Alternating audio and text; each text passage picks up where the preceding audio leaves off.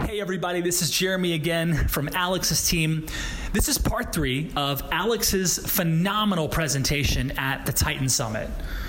Asking questions is a game changer for entrepreneurs. I mean, let's be honest, we are driven fundamentally by questions. In this episode, Alex starts to unpack specific themes in people like Bill Gates and Warren Buffett and how you can start to see this transition in your business.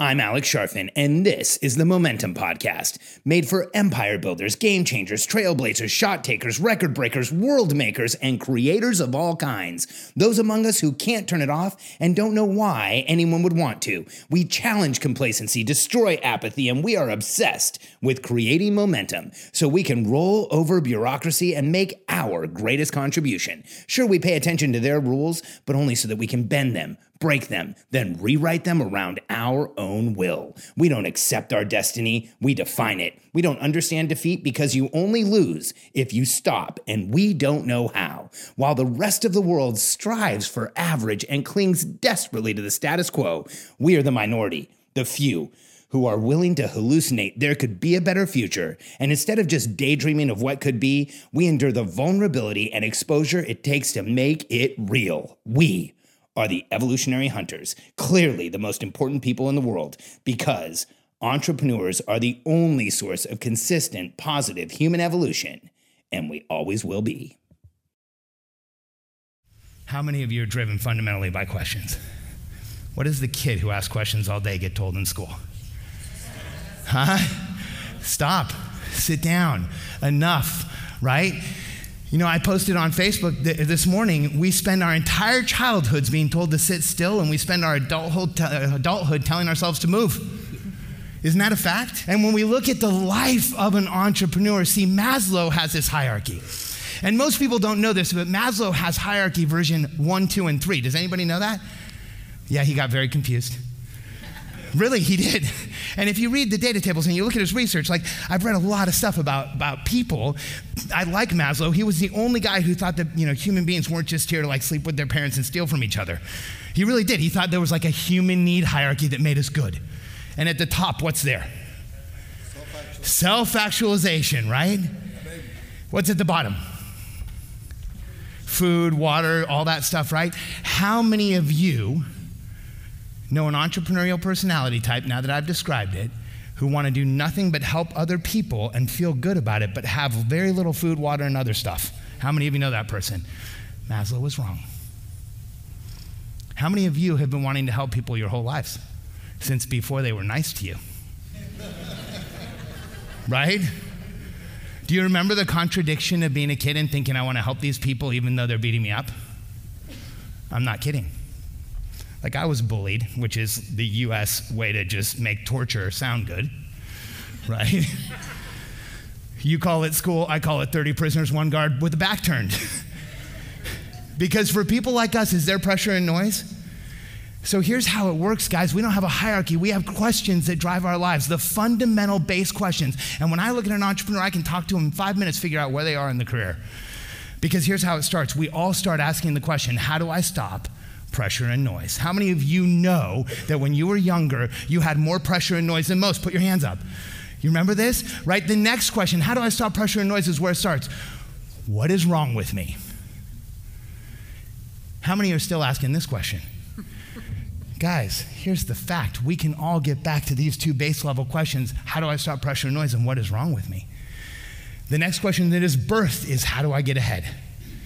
First signs of potential, because if you have high pressure and noise and you know there's something wrong with you, the burning question is, how do I get ahead? How do I get ahead turns into, how do I get further ahead? And this is normally where innate motivation is ignited. How many of you remember that period? You were on a team, you had a coach, there was a mentor, there was somebody who saw potential in you and lit the fire that never went out. That's that, how do I get further ahead? Now, this big transition in an entrepreneur's life is, how does my team help me get ahead? We all hope this is a short period. It was not for me.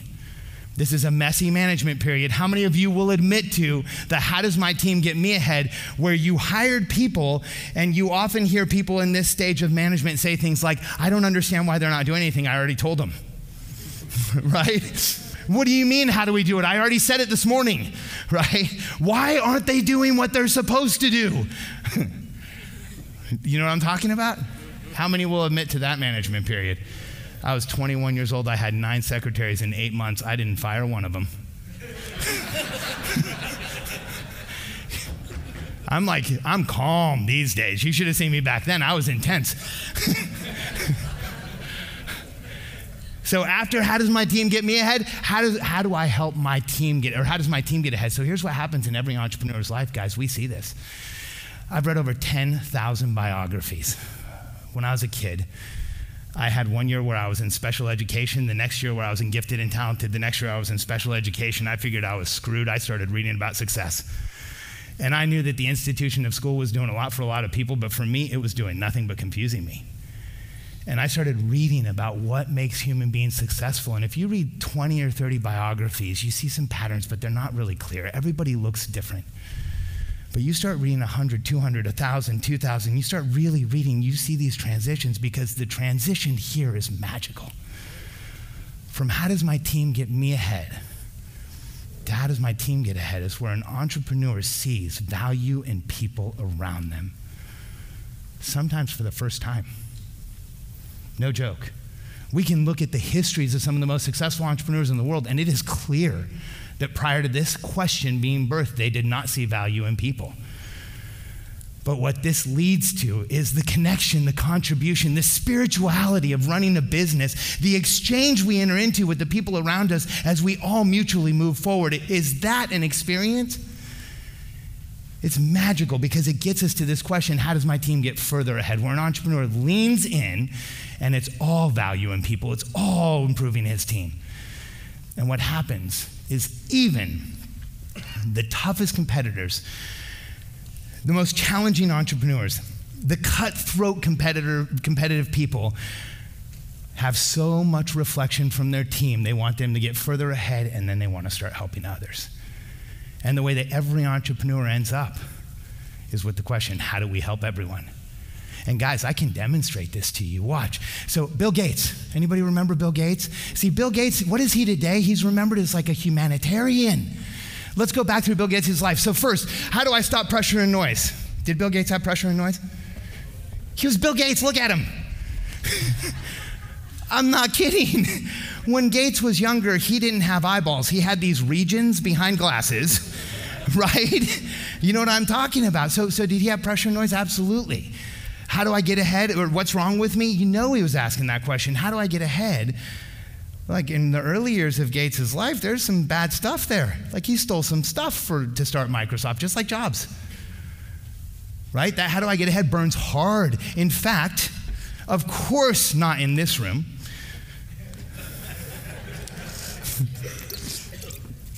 But in many rooms of entrepreneurs I speak to, there's a high percentage of us who have a period in that how do I get further ahead. Not that it's like we wouldn't be transparent, but we're not necessarily volunteering it to the kids, right? You can always tell that people laughing are the ones who really had a challenge. That's why I always laugh. See, when you look at Gates, he matured. What is wrong with me? How do I get ahead? How do I get further ahead? How do I get further ahead?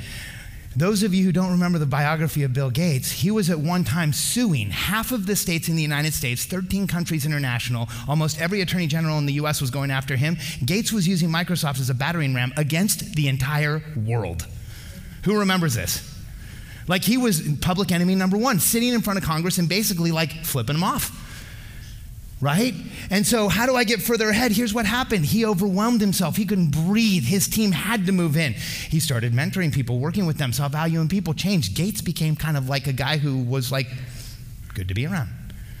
People started saying like, hey, Bill actually is like a mentor. He's a good guy. I visited Microsoft once. I had a name badge. The name badges had carpet colors on them. You couldn't go onto certain carpet colors unless you had the color on your name badge. The one that I didn't have was brown. I asked why I couldn't go in there. They said, well, we installed that carpet because visitors can't go on the brown carpet. It's the perimeter from where you could hear Bill if he's yelling. That's like real. But what does Gates turn into? What happens? Microsoft explodes. A secretary becomes a millionaire off the stock. He starts seeing value in people. There's this thing called contribution. We can change things. So much so he has to leave Microsoft. And what is he trying to do today? Save the world. His buddy Warren Buffett is just the same. I mean, Buffett, how do I stop pressure and noise? Same as Gates. He had some issues as a kid, right? And so how do I get ahead? Buffett knows he's terrible at managing people, but he wants to get ahead. And his whole thing is scale. So how does he get further ahead? How does his team? He gets a team. 25 people in Berkshire Hathaway corporate ran the single most valuable company in the world. It was all paper. But Buffett, you remember in the early days, like this guy was cutthroat. He was an undertaker. He used to take companies apart. He was also public enemy number one, right? I mean, and Buffett used to say things like, do not give anything away.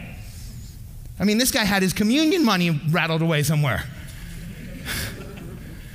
And what happens? Read Snowball. Same story. Team starts being successful. He sees money doesn't change people for the bad. Success changes people for the good. We should give things away. We should help other people. Maybe there's more people that need help. Maybe other people will help. Hey, I've done scale before.